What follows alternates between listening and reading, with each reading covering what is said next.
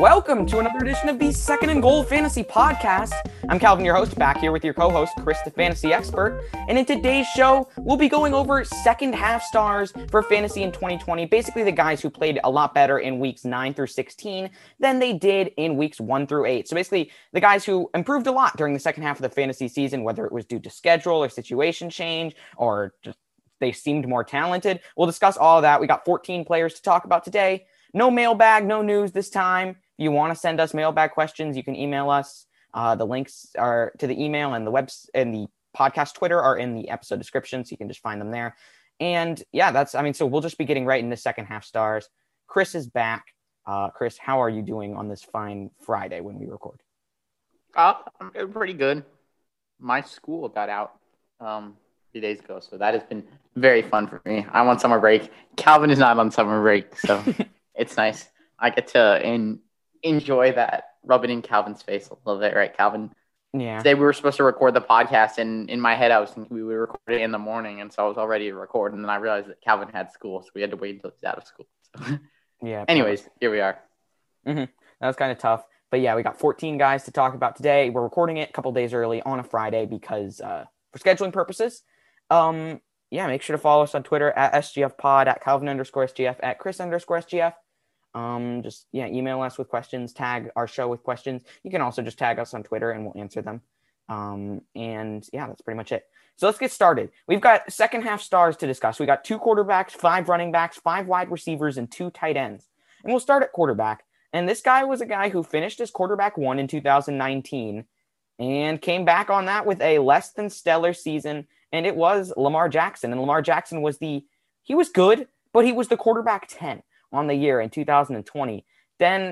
Weeks 9 through 16, he was as good as ever. He climbed surprisingly only to like the quarterback 8, but he averaged 24.5 fantasy points per game in weeks 9 through 16. And I guess he only played 7 games. So otherwise he probably would have been top 5, top 4, top 3. But yeah, Chris, Lamar Jackson really had a great stretch in the second half of the year. And that was partly due to the defenses he played. Like, listen to the schedule. Weeks 13 through 16, he had Dallas, Cleveland, Jacksonville, and the Giants. He didn't play against Pittsburgh in week 12, and his other second half opponents were Indianapolis and New England, which were tough. And then he followed that up with Tennessee. So pretty good schedule. And that was due to his that was what partly caused his ascendance. But what do you think about him for next year, though, Chris? What do you think his value is going to be for next year? Yeah, Lamar is one of the most interesting fantasy players just because, he really doesn't play, or at least what we've seen, like your classic quarterback has been a pocket passer who gets his points through passing touchdowns and 3 yards through the air. But Lamar Jackson's really brought in this new kind of era of quarterbacks where they're running, and at times it seems like they're getting more rushing touchdowns than they are passing touchdowns. And so I think that just makes him a really intriguing prospect. Obviously, in most fantasy leagues, the value of a rushing touchdown is far more than a passing touchdown, or well, not far more, but in most standard leagues, 2 points more. So I think that just boosts Lamar's value because he's going to find the end zone a lot through his legs. I definitely look to him to finish closer to what he did in the second half of the season, just because I think his rushing ability. Now he's also got some really good wide receivers, Rashad Bateman and Tylan Wallace coming in. I think that's going to help him out a lot. There are a lot of things going good for Lamar Jackson going into this season. And I think that this whole offense is going to be able to operate nicely once they get some wide receivers to open up the playing field a little bit. Yeah, and Lamar Jackson, you're right. This offense is going to operate nicely, and I expect his passing status to increase a little bit. Lamar was a lot different in 2019, that's for sure, and for fantasy. Not as much as a player, although defenses did figure him out a little bit. But the main thing in fantasy in 2019, which we've all heard this narrative, was the touchdown rate. He got above that 9% touchdown rate, that 9% threshold, which is where it's just quarterbacks are bound to regress. And as such, he was the most overdrafted quarterback in the in fantasy drafts. He's probably going to go as around a mid-tier QB1 this year. He's probably going to be, when I finalize my rankings, maybe my quarterback 5 or 6. And I think that's where he belongs because we also have seen the ascendance of guys like Josh Allen and Kyler Murray to join the ranks of Patrick Mahomes, Deshaun Watson, even Dak Prescott, if you want to put him there, which I think he belongs in that conversation. And so that's why it's going to be tough for Lamar to finish as quarterback 1. It's definitely possible. And it's really interesting how this year there's like 6 different guys that could probably do it. But I mean, just because of that, Lamar has sort of sunk to the mid-tier to slightly upper tier range in terms of ADP. Mm-hmm. Yeah, definitely. I think in some leagues you're going to be able to find him at a value. I think there are going to be a few people that aren't going to be willing to trust him, and I mean they're right in that he struggled a little bit at times last year. So, I mean, there's definitely a little bit of concern, but his rushing ability just makes up for everything. So, I'm really excited about what he can do next year. Yeah, and just to clarify, Lamar is actually the quarterback 7 in weeks 9 through 16, not the quarterback 8, because I was looking at the overall rankings where Devontae Adams was ahead of him, which is just crazy because Devontae, there's a guy you can talk about as a second half star, except he was also a first half star, so he's not in the top. He's just an all around star. Yeah. A guy who actually finished ahead of Lamar Jackson weeks 9 through 16 in one more game is who we'll talk about next. Kirk Cousins of the Vikings. He showed a great rapport with Justin Jefferson. We saw that throughout the year, starting in week 3 in Jefferson's huge breakout game against the Tennessee Titans, where he went for I think it was 3 touchdowns and 100-something yards. But Kirk Cousins, I mean, he also benefited from a nice schedule. He played Detroit in week 9, then Chicago, which is sort of become a slightly tougher matchup, but it's not as tough as it used to be. Then Dallas, Carolina, Jacksonville. Those are all amazing. Tampa Bay is pretty tough. Then, like I said about Chicago, and then New Orleans is just kind of average. But then I guess in week 17, he played Detroit. But that's a schedule that it's very easy to take advantage of. And Cousins did. I mean, he didn't score less than 17.1 fantasy points per game in any game in weeks 9 through 16. He scored over 20 fantasy points per game in all but 2. So he was a stud. And he actually, I mean, if you streamed him, he was available on a lot of waiver wires. He could have helped you win a fantasy championship. And that kind of went under the radar. There's one time every episode that my computer makes that noise. But sorry, I lost my train of thought. But yeah, I mean, he was solid, but he's just always he doesn't have that rushing upside like Chris just talked about. Quarterbacks who have rushing upside are the best for fantasy football, and that's something that's widely known by now. And we obviously talk about it a lot on the podcast, and everyone on every podcast talks about it. So it's well known. Kirk Cousins does not have that rushing upside. He does not run the ball that much. But because he had 2 great wide receivers and because he was playing really well in the second half of the season, he was able to ascend to that QB6 spot. So where do you think he goes, Chris, next year? Do you think he's going to be a value? In my opinion, I think that I like him to kind of fit into that QB2, and I think that you shouldn't be drafting him as your QB1 just because I think his ceiling is definitely capped because of his limited rushing ability. But, I mean, he's got some great receivers there. Justin Jefferson, Adam Thielen is still playing well. And then they added Smith Marset in the draft in the 5th round. So, overall, a lot of a very solid receiving group that definitely boosts his upside. But I think for now, he's kind of relegated to that QB2 role just because of his limited upside. So, but go ahead, definitely. If he's falling just a little bit, go ahead and pick him up. He's a really nice backup. And there are going to be times when, depending on the matchup, you're going to be able to definitely go ahead and put him in your lineup. I'd love for someone to go Tannehill and then Cousins. That was one of my big combos from last year that ended up, as you guys saw, working out really well. Mm-hmm. So I think that you could really enjoy having those two. And I think just he's definitely in that group of getting that second quarterback. But if you don't have a top quarterback already, you could definitely get a little bit of playing time on your roster too. Yeah, and I mean, it's with quarterbacks, their matchups are very, very dependent on how they play. It can be quite easy sometimes to predict what quarterback does well. So if you pair Cousins, I mean, he's probably going to go outside of the top 12, which is a nice spot for him. If you pair him with someone like Joe Burrow or someone like Brady, even someone like Baker Mayfield, you can be fine with Kirk Cousins and Baker Mayfield as your quarterbacks using the late round quarterback strategy, not paying up for these guys. And you can get Cousins, honestly, probably even near the last round in a lot of drafts. But I mean, it's easy to predict, though, because his easiest matchups were his biggest games. He played Detroit in week 17. That was his biggest game of the entire season, although we're not counting that in fantasy. His next biggest game was against Carolina's pass defense, which really crumbled. Or actually, his next biggest before that was against Atlanta, also a bad pass defense. Then you see he was against New Orleans. That was his next biggest. Okay, they're an okay pass defense. But then Dallas. It's like 4 of his 5 biggest games were against terrible pass defenses. So you can know when these, for the most part, with some exceptions, when these guys are going to have breakout games, which is really helpful. And that's why it can be, like, even if you see Kirk Cousins' season totals and you're like, I'm not that impressed with that, it still doesn't matter if you get another guy who can start for you sometimes week to week because you can just plug in the guy who has the better matchup. Mm-hmm. Yeah, definitely. All right. So let's go to running backs. And there were some interesting ones on here. The first running back that we're going to talk about is Jonathan Taylor, who, as we know, won a lot of people fantasy championships. He was an absolute stud in weeks 9 through 16, the running back 6. Played only 7 games, averaged 16.3 fantasy points per game, was helped by a great schedule. His schedule, I mean, in weeks 9 and 10, that's the funny part. He wasn't even good. Like, he struggled against Baltimore and Tennessee. He wasn't getting touches. Week 11, though, against Green Bay, got 22 carries, 11.4, or that's actually standard fantasy points. But he got 22 carries, 13.4 half PPR points against Green Bay heading into the bye.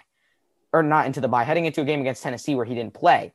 But then week 13, he played Houston, was great. It was great against Las Vegas in week 14. Great against Houston again in week 15. But the good part that we saw, and I mean, in week 17, he had like 38 fantasy points, something crazy. But the good thing that we saw was that this wasn't just based on a schedule, because in week 16 against Pittsburgh, 18 attempts, 74 yards, 2 touchdowns. Didn't really get targeted much in the passing game. His touchdowns definitely helped him, but he averaged 4 yards a carry against the best defense in the league. That's really, really encouraging, and that can show you how Jonathan Taylor is ascending into the elite ranks of running backs really, really quickly. And I mean, it was good to see that one game where he could prove it against a good defense. I think he can beat anyone, so I'm not too concerned about that schedule for him. I think he's going to be great next year. Yeah, definitely. I mean, it's an accomplishment in itself to come out as the top running back from that stellar rookie running back class, but to ascend to an elite top tier running back, at least in the second half of the season, is really impressive for a rookie. He's still continuing to develop. He's got a developing offensive line.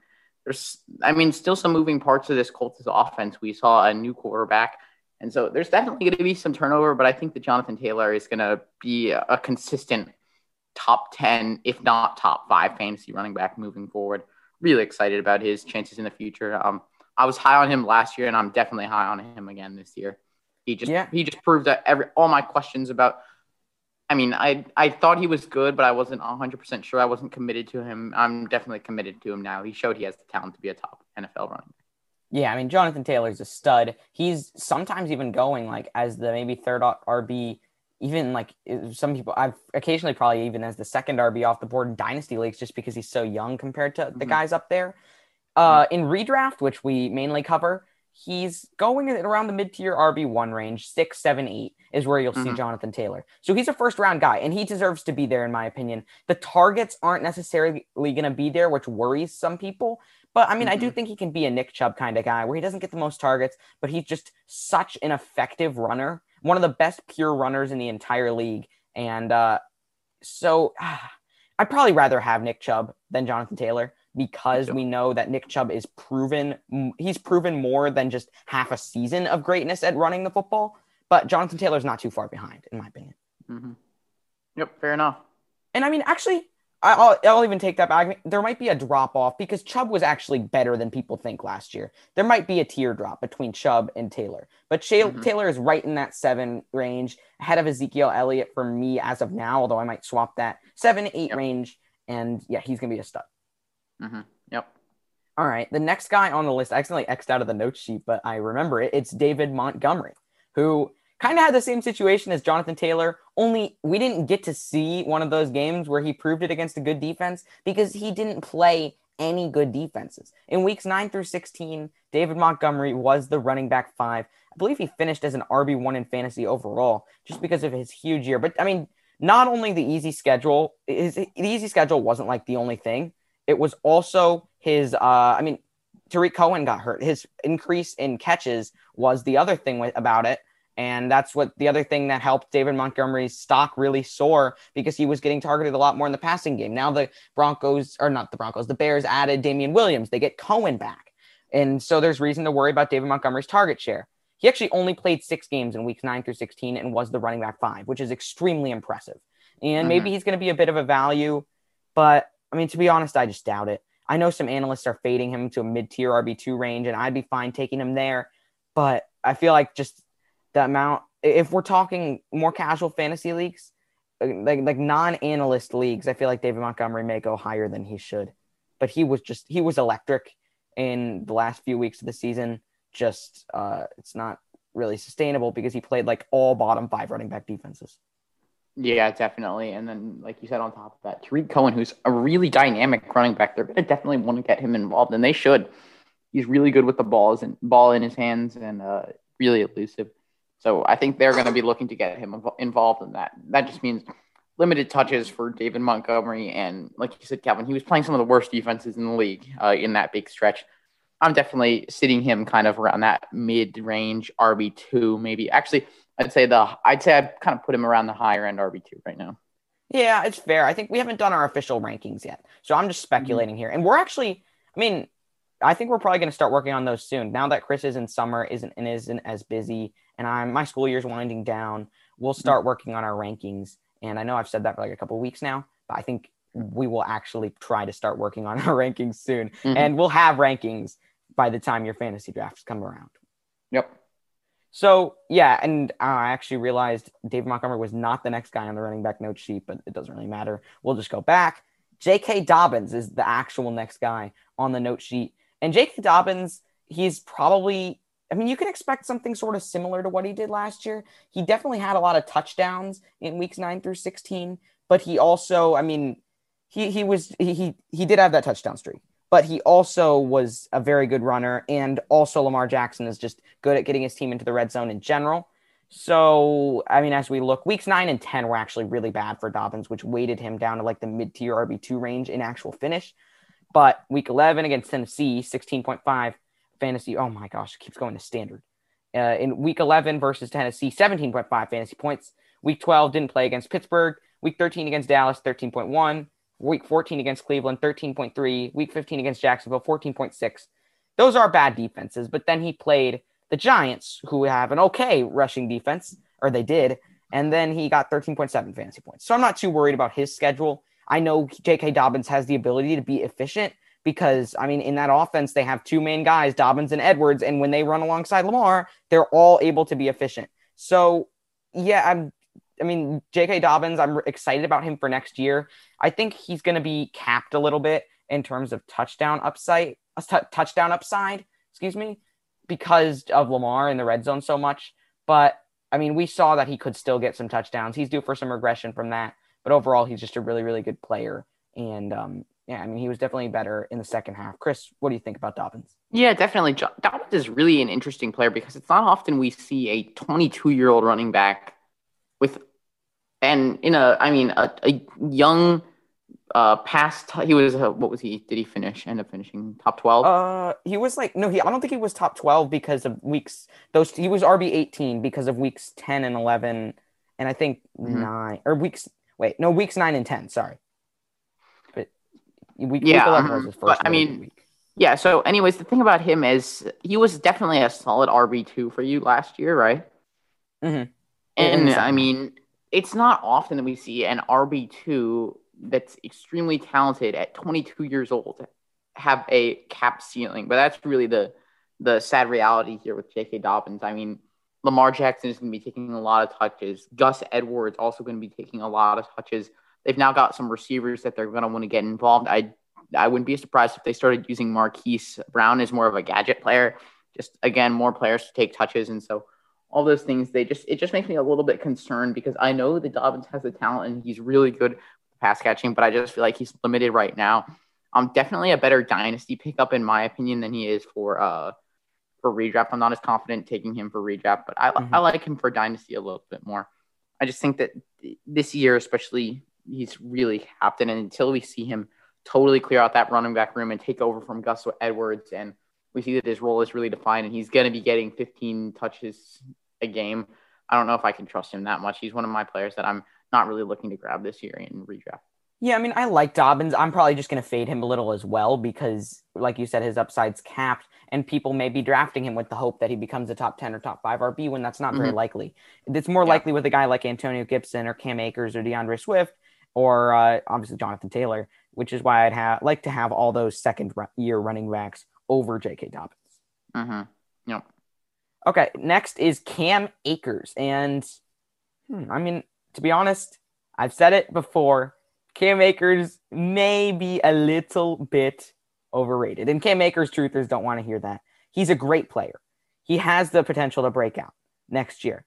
But the fact that I've said it before, the fact that he's in a tier of his own above guys like Antonio Gibson, above guys like DeAndre Swift, above guys like I guess not. I mean, he could be above CEH, but Gibson and Swift, mainly the two guys. I'm saying that Cam Akers is a tier above these guys. When he's sort of in the same situation, he's in an offense like all three of these guys, or not Swift, but all three of these guys are in an offense with a good quarterback. But Swift has probably Swift has Jamal Williams in his offense as well.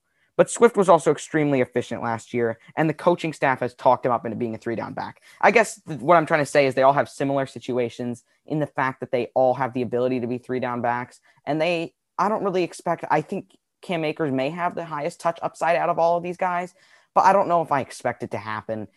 I think Antonio Gibson, he got trusted more as a workhorse last year before he got hurt. You saw the trust in the coaching staff. DeAndre Swift, obviously there's a new coaching staff, but they trust in him. Anthony Lynn is a smart coach. Dan Campbell, I think, is a smart coach as well, even with all the biting the kneecaps and stuff. I just don't see like why Cam Akers is significantly better than all of these guys. I could understand having him as your top out of all of them, but when he's going ahead of them in every draft, doesn't make much sense. But I mean, you might be asking the reason people like Cam Akers, and it's because of a few weeks at the end of the season. Week 13, 22 touches, 15.9 fantasy points. Week 12, he actually had 9 touches, but 14.4.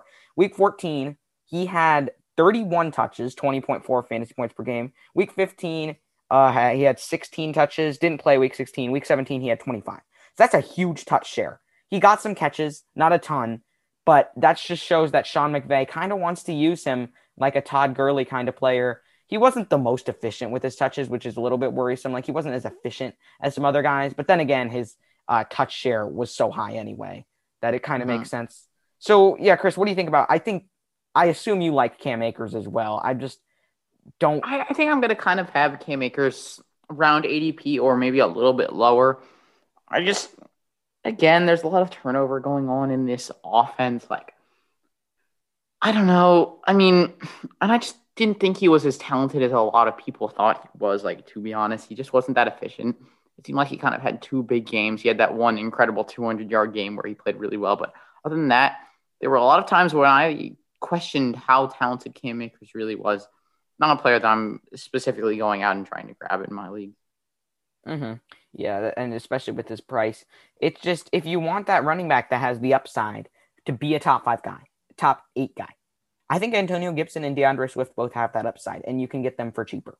Especially DeAndre Swift, because DeAndre Swift is one of the best dynasty buy lows right now. I'll probably even write about him in an article that I'm writing for Pro Sports X later this week, where I'm writing about dynasty buys and sells. I guess by the time this podcast comes out, it'll be released. So if you go to prosportsx.com, you can probably find it. But dynasty buys at running back, DeAndre Swift is a great one. They just added Jamal Williams. The coach, Anthony Lynn, is talking up Jamal Williams already. And I mean, but I think we know DeAndre Swift is the guy. They've already talked up DeAndre Swift. They've said he has the tools to be a 3-down back. And I know, I mean, obviously they're going to talk here for DeAndre Swift because he's scared because he has him on his dynasty team. No, I'm not. I am a little worried. He's been very, very. Well, here's the thing, Calvin. Not many people are starting to fade DeAndre Swift all of a sudden because, like. Well, they have to talk up their signing. No, people are fading DeAndre Swift. I've seen it all over the place. This isn't like straw man argument, which is actually, I mean, straw man arguments are the things I hate, where like people just bring up something that are like, I can't believe people are saying this when they aren't. People are fading DeAndre Swift. Trust me, his ADP is going down. I don't know, but Calvin's been a big hyper of DeAndre Swift. Yeah, I know, and I still am because his price is cheaper than ever. I think there's a little bit of convincing himself that he's okay. No, there's no bias. No, there's no bias. Calvin, would you say that DeAndre Swift's stock has been hurt by Jamal Williams, though? I wish we just had our startup draft later. Yeah, it's been hurt a little bit, for sure. But just a little bit. I'm just kind of mad that in our startup draft, I took him at the 107. I could have gotten him later if we did our startup draft later. But I love DeAndre Swift. I feel like he could. Like, his ceiling is paying me back for that spot, probably. But I'm fine with that. It's too late now. Yeah, my team is where it's at. My team is still good. It's not like I'm just like got fleeced with my team. I picked up some good players. But then you look at my team. No. Nice try. Have you seen all my handcuffs that I picked up? I made a Calvin, bunch of moves. I have the ultimate handcuff team. Samaje Perine, Devontae Booker, AJ Dillon, Jeff Wilson, and don't remember Daryl Williams. If I one have of those Jamal Williams, Marlon Mack, Rashad Penny, Chuba Hubbard. This is such a stupid. My handcuffs are better. I have Joe Mixon's handcuff and Saquon's handcuff. I have Christian McCaffrey's handcuff. And I picked. You drafted them. And Christian I McCaffrey's picked them up off waivers for free. Christian McCaffrey's handcuff last year ended up being like a top 24. Okay, fine. You have CMC's handcuff and like Chris Carson's one of his handcuffs. And Jonathan Taylor's handcuff and DeAndre Swift's handcuff. Well, DeAndre Swift is a beast. He's not getting hurt. Handcuff. Okay, let's move on. Yeah. J.D. McKissic is the last guy we're talking about here. Surprisingly enough, he was actually the RB9 in fantasy from weeks 9 through 16. He played all 8 games, so he's probably a little lower in points per game. But this was because, we saw when Antonio Gibson got hurt, J.D. McKissic was really quite solid. Weeks 15 through 16, Antonio Gibson was not 100%, and those were J.D. McKissic's 2 best games of the entire season. He had 21.2 fantasy points, 19.2 fantasy points in those games. And then weeks 9 through 14, he had 12.7, 14.4, 8.4, 3.7, 12.8, 9.6, just because he was also getting a ton of receptions. His target share, weeks 9 through 16, 14 targets, 15 targets, 4 targets, 2 targets, 10 targets, 4 targets, 10, 10, and then 8 in week 17, which was an absolute ton. And that's because Washington was throwing to the running back more than any other team, and I expect that to go down a little bit, but with Ryan Fitzpatrick. But then, so I do expect, J.D. McKissic's definitely a guy I'm fading. Because I also expect Antonio Gibson's target share to go up. Because while J.D. McKissic is good, he's not like some sort of scrub. Antonio Gibson is better. Because he literally played wide receiver in college as well as running back. So I expect the receptions for Gibson to go, the reception share to go up, I should say, for Antonio Gibson. And I don't know if there's going to be enough to go around for both of them like there was last year, but it makes me worry about McKissic's stock more than Gibson's. Mm-hmm. Yep. Mm-hmm. All right. I'm agreeing with you there. All right. Wide receivers. Weeks 9 through 16. Second half of the year. Mike Evans was the wide receiver 6. He was an absolute stud. Played actually only 7 games during that time span. That's incredible what he did. And that was after he developed a rapport with Tom Brady. He stopped having those games where he was 1 reception, 1 yard, 1 touchdown, 2, 2, 2. He got a lot of touchdowns, but he also got his points in other ways. He picked up a lot more receptions. His reception total, 4, 6, 5, 3, 3, 6, 10 in those weeks. That's not a ton, but he also, again, he's a touchdown monster. He's an efficiency monster, picked up a lot of yards, and scored double-digit fantasy points in all of those weeks, but 2 that he played. He actually didn't play week 13 because it was their bye. But in week 16 against Detroit, that was really the capper. 12 targets, 10 receptions, 181 yards, and 2 touchdowns, 35.1 fantasy points, and he showed really what he could do there. So he actually didn't – the funny thing is that he didn't actually struggle so much in the first half of the year because he got really lucky whenever he had a few good games, and then when he didn't, he got lucky with touchdowns and would get one in a game where he had 1 catch. But other than that, I'm looking at the stats and that's not, other than a couple, that happened in a couple games. And then he just had a few games where he was getting yards. But I guess what I'm trying to say is that he was sort of piecing it together. It didn't really feel consistent. And then in the second half, it felt a lot more consistent when he was getting more consistent targets from Tom Brady.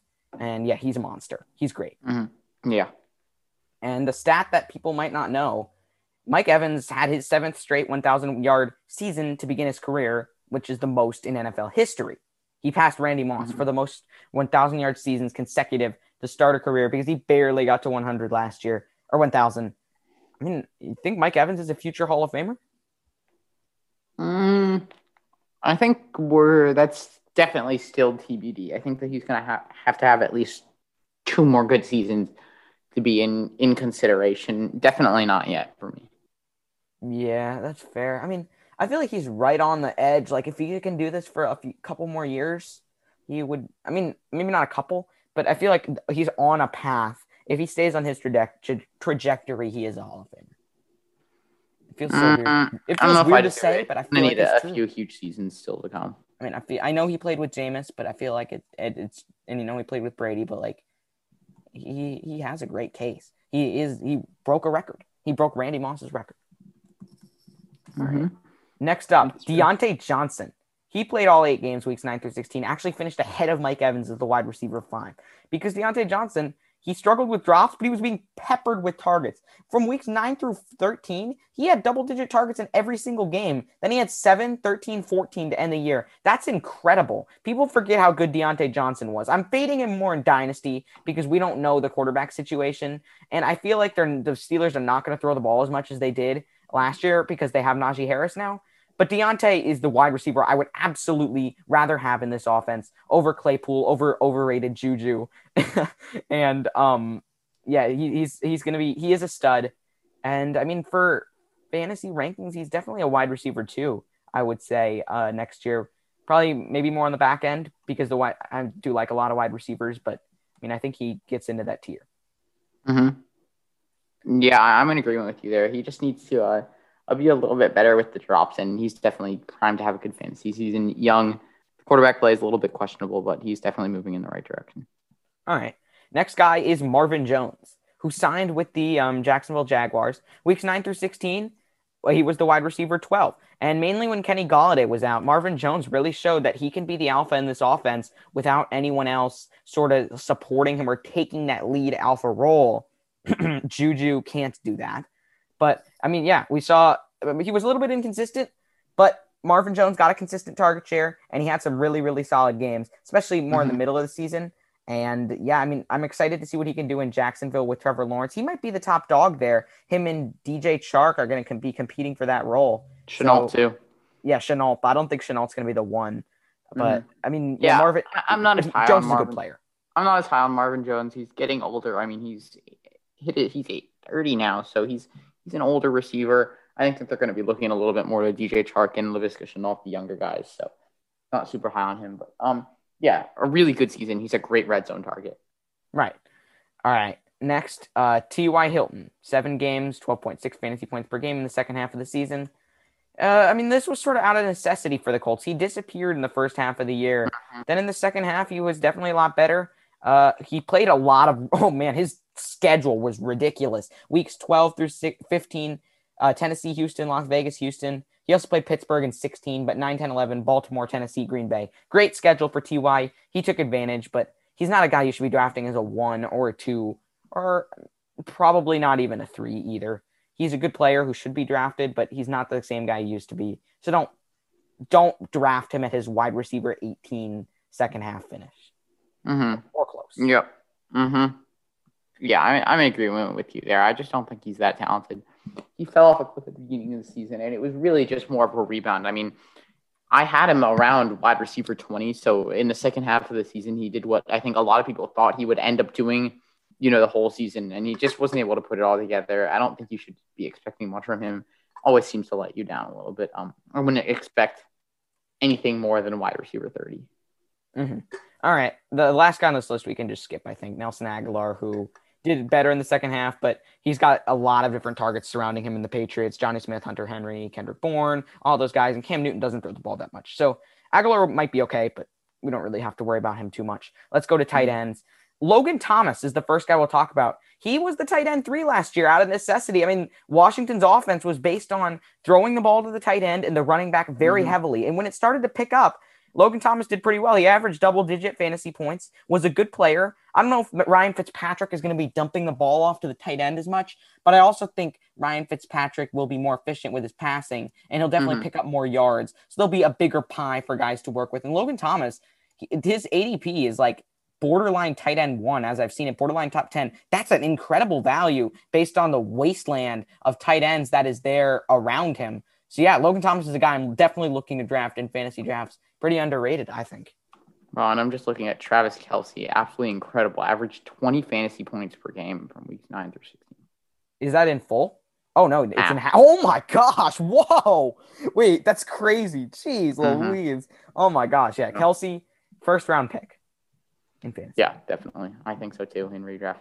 But, yeah, I mean, Logan Thomas, really talented. He found a really nice niche in that offense, and so I expect that to continue. Same coaching staff coming back. And he's still definitely a young player, a young tight end. Really burst onto the scene. I think I'm going to expect some regression just because, yes, I don't think that they're going to be looking as much to, or Ryan Fitzpatrick is going to look as much to Logan Thomas because Obviously, Alex Smith was more of a check down guy, but I think that there's definitely some room to finish as the top 10 fantasy tight end. And so I think I'm going to be definitely drafting him as a top 8 fantasy tight end. Mm-hmm. Here's something I was genuinely shocked by more than like anything else so far that we've talked about. Mike Gesicki finished as the tight end 4 in fantasy from weeks 9 through 16, only playing 7 games. He was the tight end, or I guess the tight end 4 in points per game because Mark Andrews was ahead of him. But I mean, Mike Gesicki, I don't know. I mean, I didn't really seem like he was doing that well just because we were so worried about that offense with Tua. And oh my gosh, wait. How did he average? I'm looking at his standard fantasy points. Like, he actually got a lot of targets. He may have been the one guy who benefited from Tua being there because Mike Gesicki was just that safe option that you could dump it down to. He had 3 straight double-digit games, weeks 12, 13, 14. Got consistent amounts of targets, like 4, 5, 5, 5, 11, 6, 7. So, yeah, I mean, he's a guy I might be drafting next year. I wasn't aware that he had actually been this good. I feel like his stock is going to be a little bit higher, though, and it's probably going to be a lot higher than a guy like Logan Thomas, especially since the Dolphins added Will Fuller. I don't know if I'll be going for that. If it's like, I would rather probably get Logan Thomas at his price than Mike Gesicki, but Mike Gesicki is definitely not a guy you should avoid. He's a talented player, and you got to just look for the talent at tight end because there's just not much of it in terms of pass catching and fantasy relevance that can be sustained year to year. So you got to go find it when it's there. Mm-hmm. Yeah, definitely. And I'm in agreement with you. He's a really solid tight end who was able to, I mean, he kind of worked well with Tua Tagovailoa, and so I'm happy that combination is coming back. All right, so that's the end of the episode. Thank you all for listening. Follow us on Twitter at SGFpod, at Calvin_SGF, at Chris_SGF. This was a fun episode, but Chris, I know you've got to get going. We had to do this because Chris was busy, so I'm glad we were able to do it. So thank you for listening, everybody, and we will see you next time.